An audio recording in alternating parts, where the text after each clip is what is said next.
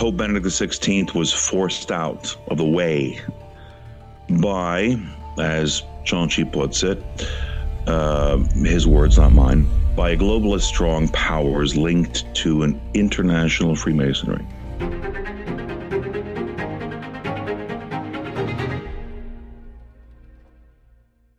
My friends, welcome to this episode of the John Henry Weston Show, which may be one of the most controversial ones I've ever done.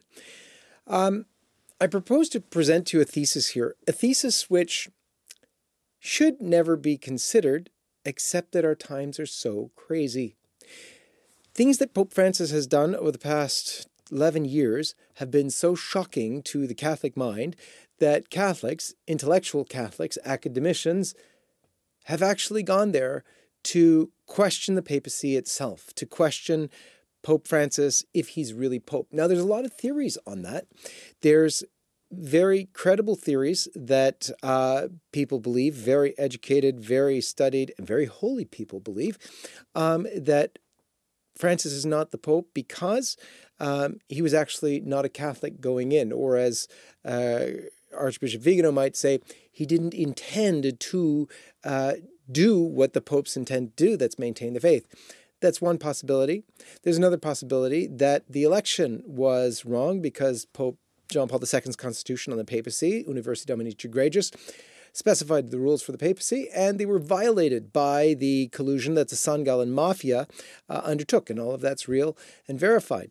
There's the other possibility that I might call it the Robert Bellarmine thesis, that via heresy, Pope Francis has already abdicated himself from the papal throne. All of those are possibilities. And very good Catholics ascribe to those various ones. There is one other one that, and we've discussed some of those here on this show with different guests, but there's another one that took off in Italy. It was by a journalist called Andrea Cianci, and it was kind of a fantastical one. It was that Pope Benedict intentionally resigned in a way that wouldn't really be a resignation.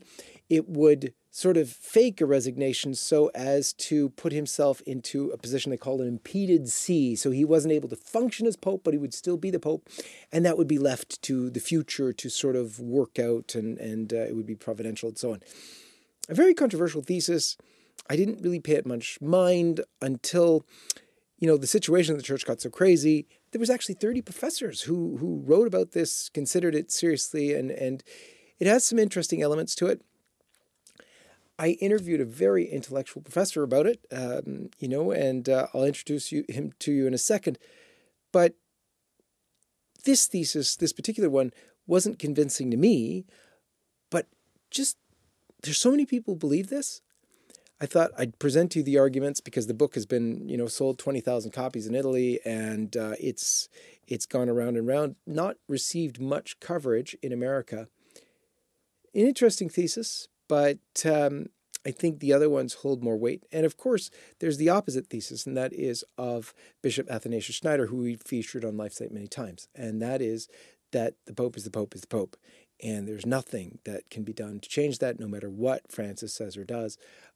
It is basically, he's the Pope. The only thing that could ever change that is an ex cathedra statement against the faith, and that won't come.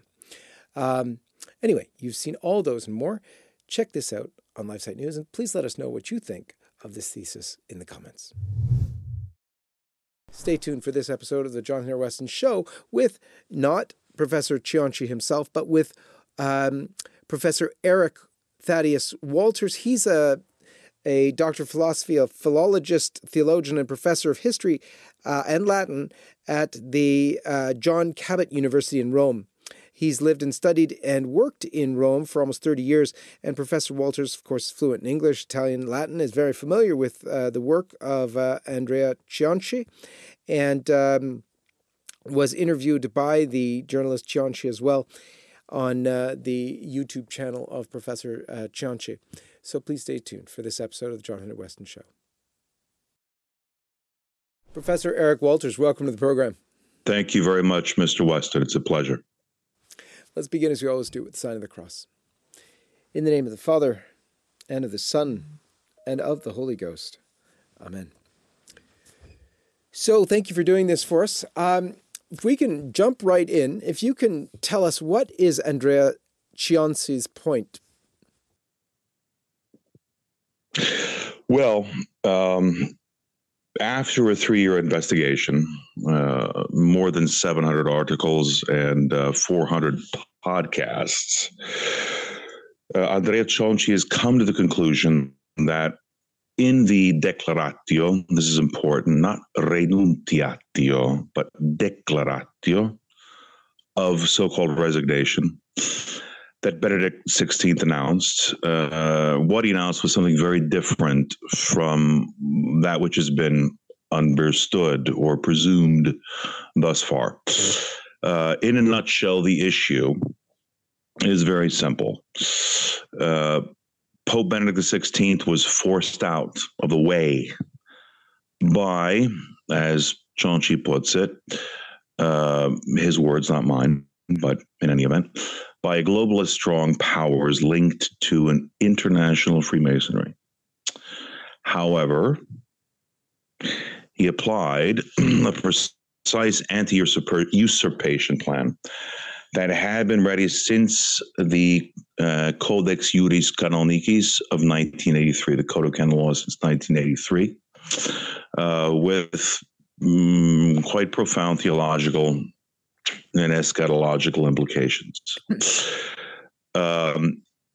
He pronounced the Declaratio on March 13th, 2013, or excuse me, on February 11th, 2013, rather. Ingeniously written using Latin and canon law, which, to quote the old form of the Lord's Prayer, or to paraphrase it rather, led into temptation. That is to say, tested his enemies in the Sancta Gallen Mafia, to whom it seemed an abdication. Instead, it was anything but that. Rather, it was a kind of self-fulfilling prophecy, similar to Christ's words at the last Passover meal, the Last Supper, one of you will betray me. Benedict XVI, with that declaratio, freely offered himself to his own impeded see, and thereby made the anti-pope Bergoglio, since his illegitimate election, the result of a conclave convened with the Pope, not dead, not abdicating, but impeded. The correct translation of the Declaratio from Latin was signed by at least 3 renowned Italian Latinists, including one from the rather famous University of Turin. Okay. So for people to understand, what do you mean by, or what does he mean by an impeded see? Yeah, gladly. No one talks about it. It's kind of like the elephant in the room, a great taboo of which to speak about. It is the alternative. It's not the same thing. It's the alternative to the sede vacante. That is, when the Pope is not dead and is not abdicated, but is in effect a prisoner, exiled, and not free to express himself. In fact, one fact, again, under everyone's eyes, kind of the elephant in the room, is that Benedict remained in the see, dressed in white with all of the pontifical regalia and name. Cianci suggests, would it even seem possible that the man, Cardinal Ratzinger, Pope Benedict XVI, rather mild and correct, if he had wanted to abdicate, would have remained in the Vatican, dressed in white, to just simply annoy his supposed successor. Cianci was the first to interpret that declaratio as an announcement, and consequently declaratio as it's called, not renunciatio, as an announcement of a forthcoming impeded see and not as an abdication. So how could a pope place himself into an impeded see? Well, in fact, he cannot. And consequently, a rather clever, if not ingenious, contrivance of what is referred to as the Roman hour. Ratzinger, as Pope Benedict declares, I declare that I renounce the ministerium in Latin, so that from the 28th of February, this is 2013, obviously, ora vigesima, the see of St. Peter, vacet. By ora vigesima, Benedict could also refer to the old traditional papal time, that is Roman time, italic time, as in ancient Rome, whose hour count begins not at midnight, but at sunset, from dusk till dawn, if you will, right? Mm-hmm. Thus, the ora vigesima would legitimately coincide with 1 p.m. on March 1st. Ratzinger, Pope Benedict XVI, knew that the VIS notes, the papal bulletin, always comes out after noon, meaning 12 noon, and before 1 p.m., so that the convocation of a new conclave would have been illegitimate because it would have occurred with the Pope neither dead nor having abdicated, and so it happened. The convocation, which actually occurred before the ora vigesima, was sort of a putsch. That is, Benedict XVI officially entered the impeded see, losing his ministerium. Consequently, 1 p.m., March 1st, is the hour at which he loses that ministerium, entering an impeded see. Not a sede vacante, an impeded see. Incidentally, he greets everyone from Castel Gandolfo, famously, where right above his head is the face of a 6-hour Roman italic clock. And this is perhaps the most ingenious thing about Benedict's plan. It does, however, need a bit further concentration to be understood. It might be better to see this time pattern to get a clearer overview. Mm-hmm. So we're taking a look at that now on the screen. If you can tell us, what does Professor Cianci mean when he talks about the Ratzinger code? Yeah. So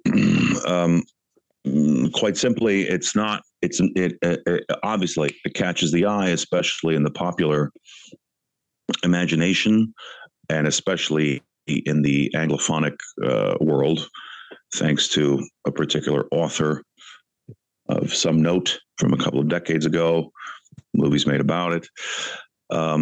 Number one, for everyone viewing or listening, remember, the code of canon law is called the code, Codex Juris Canonicis. Okay. So it's not meant to, it's not supposed to be a spy thriller, at least in the fictional sense. Pope Benedict XVI used both for the his declaratio, and in his later years as abdicated Pope, the moral theologic concept of the broad mental restriction.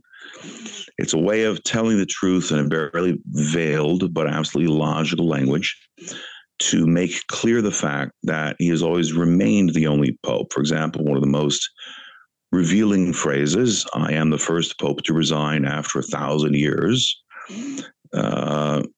meaning referring to the year 1013. So too bad that the last abdicator was Gregory XII in 1415. So for Ratzinger, the last abdicator, the word resignation is not equivalent to abdication. The reference, as Cianci later discovered with the help of particular Professor Luca Brunoni, church historian, is rather to Pope Benedict VIII, who in 1013 also made a similar declaration of renunciation of the ministerium without abdicating, or he said that he kept the white robe because he had no other clothes available. Of course, there's no specific robe for an impeded pope, and he remained dressed in white with all the appointments and with the pontifical name. Or, in even easier terms, Benedict continued to impart his apostolic blessing, the exclusive prerogative of the Pope, and did so repeatedly for 9 years. There is only one Pope without ever specifying which one. Okay, but isn't it true that Pope Benedict called Pope Francis Holiness, Holy Father, things like that? Yeah, indeed. Just as, exactly as he called Pope, Papa, and Holiness Theodore II, that is the schismatic Coptic Orthodox Patriarch. Benedict called Francis Pope because he's a schismatic patriarch, and he called him his successor because, as an anti-pope, an impediment, he sits on his throne, albeit illicitly. One should not stop or end at a superficial aspect that could convince one perhaps to believe in a kind of Bergoglian language.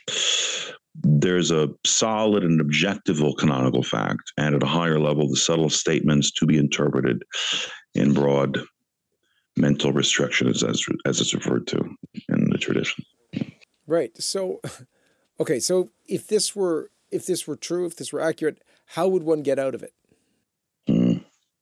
Well, according to the Apostolic Constitution Universi Dominici Gregis, which was specifically, specially, and especially prepared by Cardinal Ratzinger under Pope John Paul II in 1996, from the combined provisions of Articles in general 3, and then numbers 76 and numbers 77. Bergoglio is not the Pope and has no rights because the vacancy of the see through renunciation did not occur under Canon 332.2, the Code of Canon Law. In other words, Code of Canon Law was put in place in 1983. And the blueprint for how that is to be handled, how it's to be dealt with, is in UDG, Universi Dominici Gregis of 1996, which requires the explicit renunciation of the munus, M-U-N-U-S. And the discourse then on the alleged synonymy, right, as the terms being synonymous between munus and ministerium, is just an outright deception. The munus means another word in Latin, you could say officium. It's an office. Moreover, it's a gift, a spiritual essence, which, as Pope Benedict XVI explains in the Declaratio, must then be exercised, applied with, and in the ministerium. So the administration, right, steering Peter's boat and proclaiming the gospel. There's only one case in which the Pope loses the ministerium and still retains the munus, and that is the impeded see, not simply sede vacante, vacancy, but the impeded see. Munus means being Pope. Ministerium means doing Pope, if you will. So much so that in 1988, in the encyclical Bonus Pastor or Pastor Bonus, this dichotomy is repeated, it's continuously emphasized, and not by chance, as Chonchi discovered. Sometimes Yeah, munus can also be used, including the meaning of being pope, but ministerium never means being pope.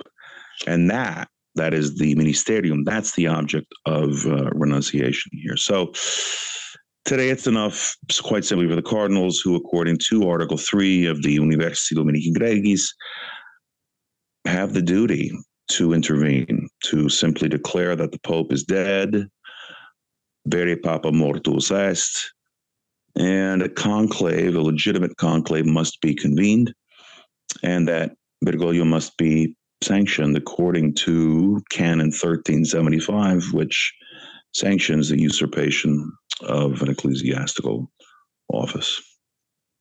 Okay, so I guess that would explain the petition that it was promoted by Cianci October 23rd, and it was delivered to the Secretary of State on November the 8th. Yeah, and by the way, it's ongoing. I think there's currently over 14,000 signatures. The original, they're being done in tranches. So the original petition, there's still 11,500 signatures, but now they're also over, I think, I don't know, close to under 5,000. In any event, yeah. So on the eve of St. Mary of Victory, in less than 2 weeks, they collected 11,500 signatures.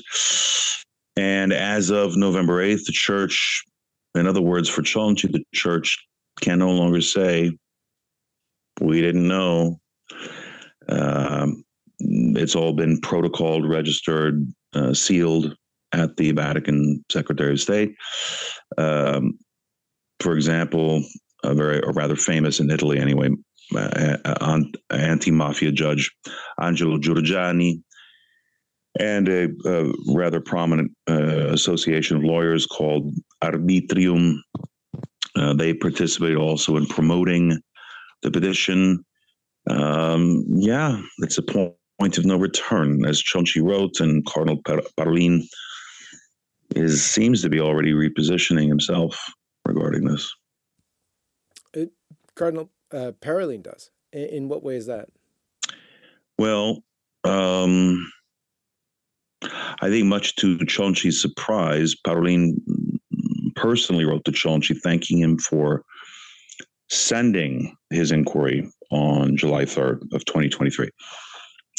He's not expressed himself yet on the petition, but I think one can understand that if the Secretary of State responds rather cordially, and he was not obliged to necessarily, to a journalist who's been claiming for 3 years that Bergoglio is an anti-pope, it's a political gesture, at least, of enormous significance.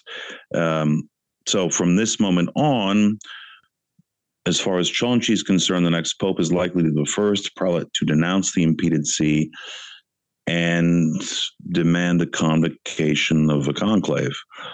That's why he's written a public letter to Bishop Strickland, who, however, has so far been unwilling or unresponsive to consider this petition. Okay.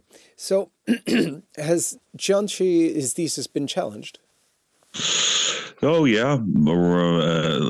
Again, nationally, in Italy, most vehemently. It's usually he's the object of either indifference or offensive and non-contested, unargued remarks, including pretty much outright insults. The theory that's most opposed is that of the substantial error, which maintains that Ratzinger was mistaken because he was influenced by post or conciliar Vatican II modernists.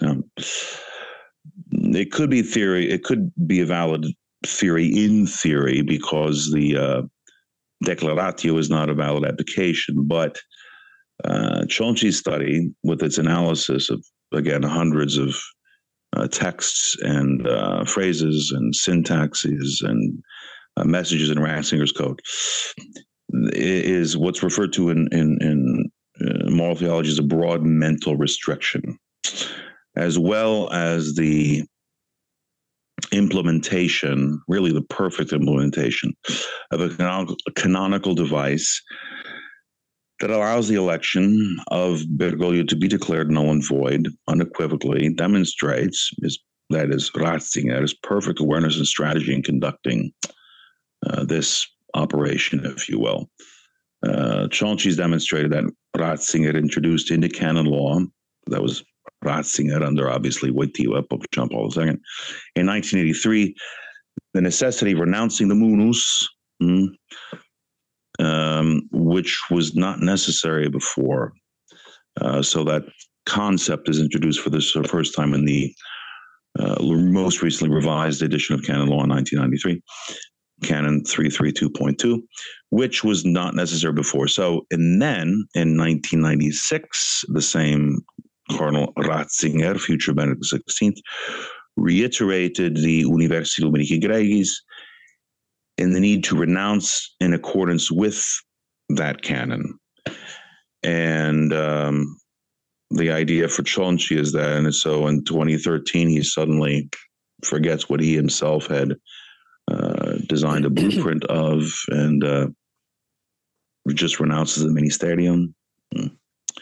In any event, so Benedict was not wrong. He did something so ingenious that in the most superficial way it appears as a conspiracy, according to a defensive category invented by the CIA in 1967 following the Warren Commission, which is, no one believes any longer. It's been profoundly debunked, not to mention overused today, the idea of conspiracy theory.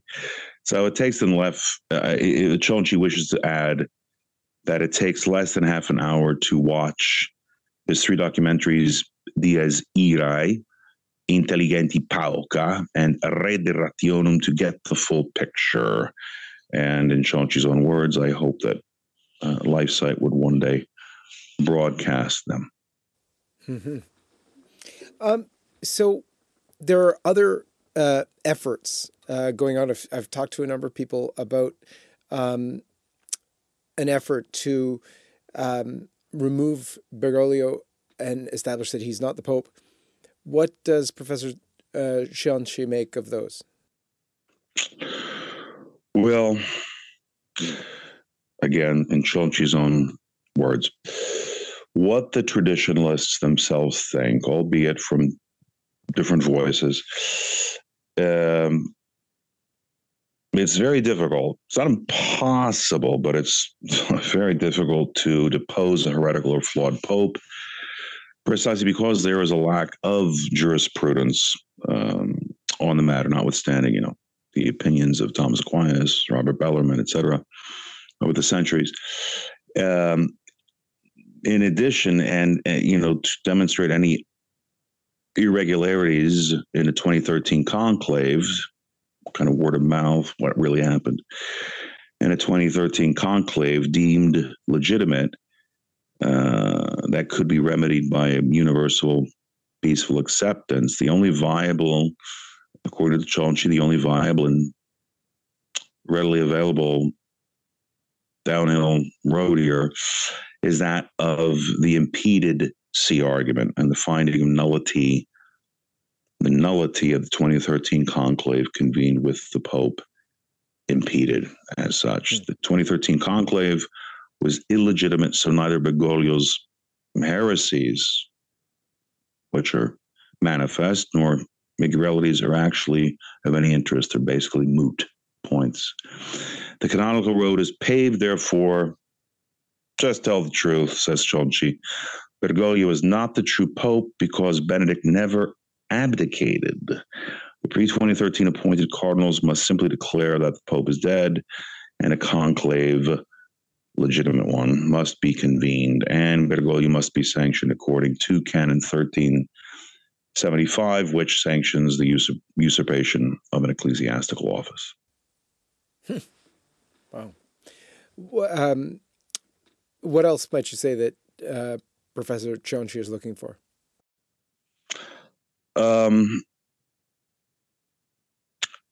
he does say that the media's support of the whole remaining Catholic world, without a critical mass, without widespread awareness, it's going to be really difficult for the cardinals to take action. The risk is that the church will enter another second, immediately following impure conclave with all of those Bergoglian named false cardinals, and thus continue his anti-papal line of succession, devoid of munus, and consequently lacking the assistance of the Holy Spirit, which is also mentioned in the Catechism of the Catholic Church, by the way. And consequently, the visible canonical church is in danger of ending forever. First time in history this has ever happened. All Catholics should only care about one thing, therefore: pre-2013 conclave that can return a legitimate pope to the throne, likable or dislikable, problems, etc., included, whatever it may be, but nevertheless endowed with the actual Petrine munus. And finally, Andrea Ciolci would like to thank you personally, John Henry Weston and LifeSite News, for this space, and he remains at the complete disposal of all American media who would like to explore this issue further. Interesting. We have a number of other questions, if you wouldn't mind. This distinction between munus and ministerium that was that discussed by Catholic theologians prior to 2013, or is it a new concept?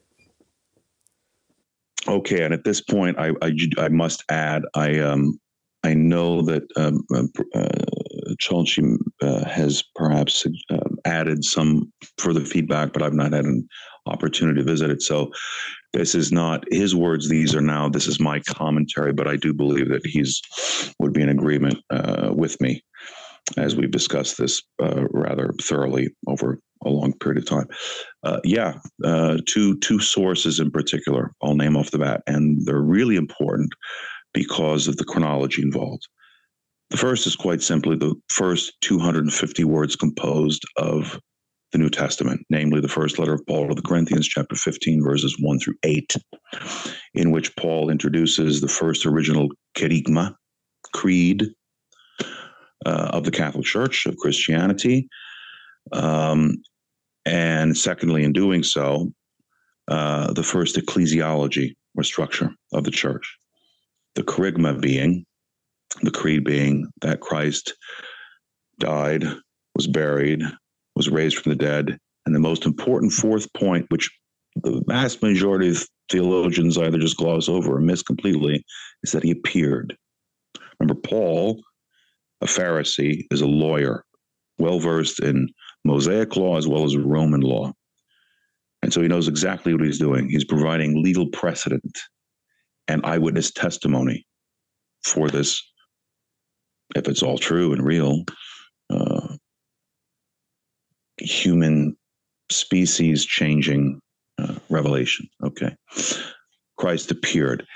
And the appearances occur in 6 points. And this is where he lays out the first ecclesiology then, or structure of the church. In other words, this is not just neo-testamentary witness, but it's the first thing ever written in the New Testament. The second point comes from Cyprian of Carthage between the years 248 and 258, the middle of the 3rd century, when he is the first to introduce terms for the first time in Latin, such as cathedra Petri, primatus Petri, the unitas ecclesiae catholicae, the oneness or unity of the Catholic Church, the chair of Peter, the primacy of Peter. The reason why these are significant is, one, you have not just a neo-testamentary source. It's the first thing ever written in the New Testament, year 54, first thing ever written. Number two is that with Cyprian of Carthage, we're still 70 years before the first Council of Nicaea in 325, the first, regardless of debates or the issue. In other words, this is emotions of political partisanship, ecclesial partisanship post Constantine. This is well before Constantine ever came on the scene. So these issues were already resolved. Specifically, forgive this rather a bit roundabout answer to your question, but yeah, regarding the ministerium and munus, the difference between the distinction, I should say, between the two. Yeah. Okay, so there's another issue that I've found here in his letter of resignation. Benedict XVI says, and I'll quote it for you: "The see of Rome, the see of St. Peter, will be vacant, and a conclave to elect the new supreme pontiff will have to be convoked by those whose competence it is."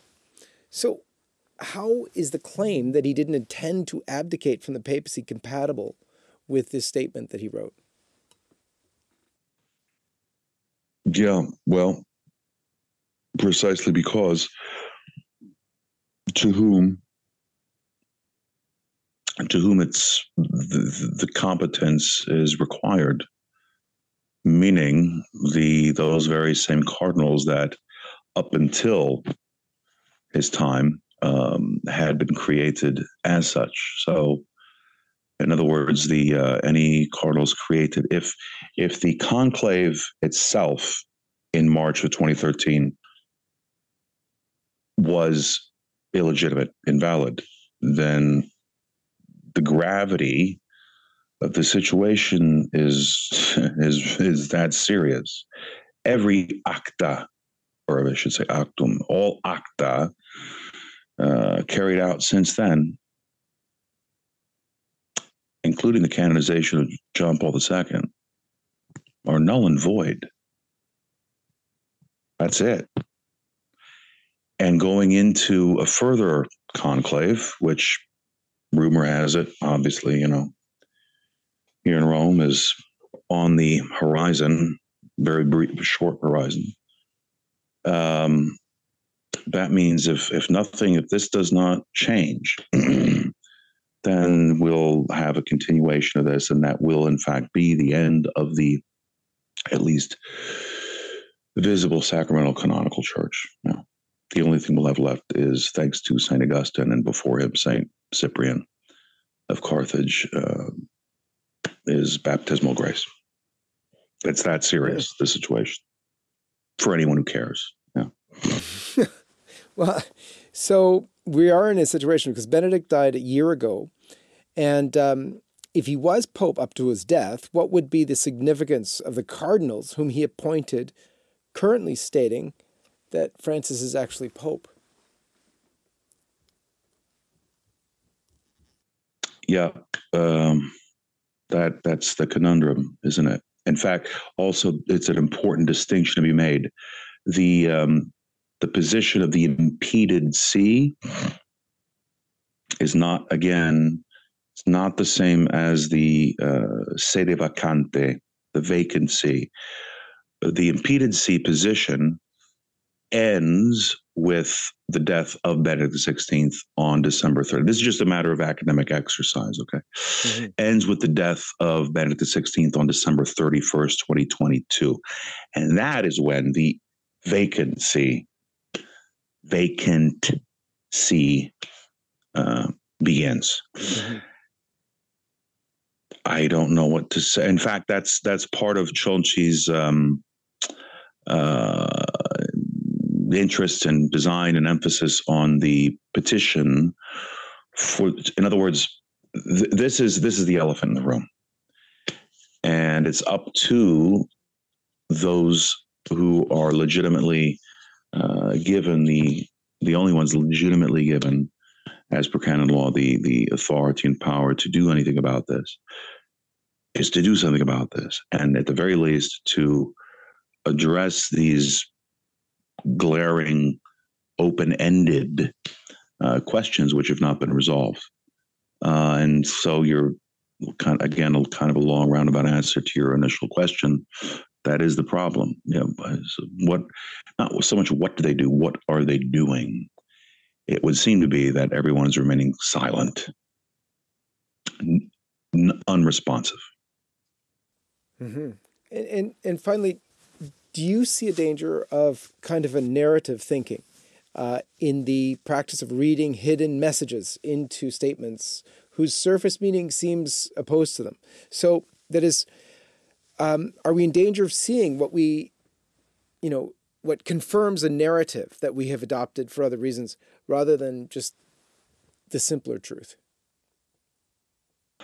Well, I think the simpler truth is precisely what Chomsky's argumentation is and what we've been discussing. I mean, and again, just as a purely academic exercise,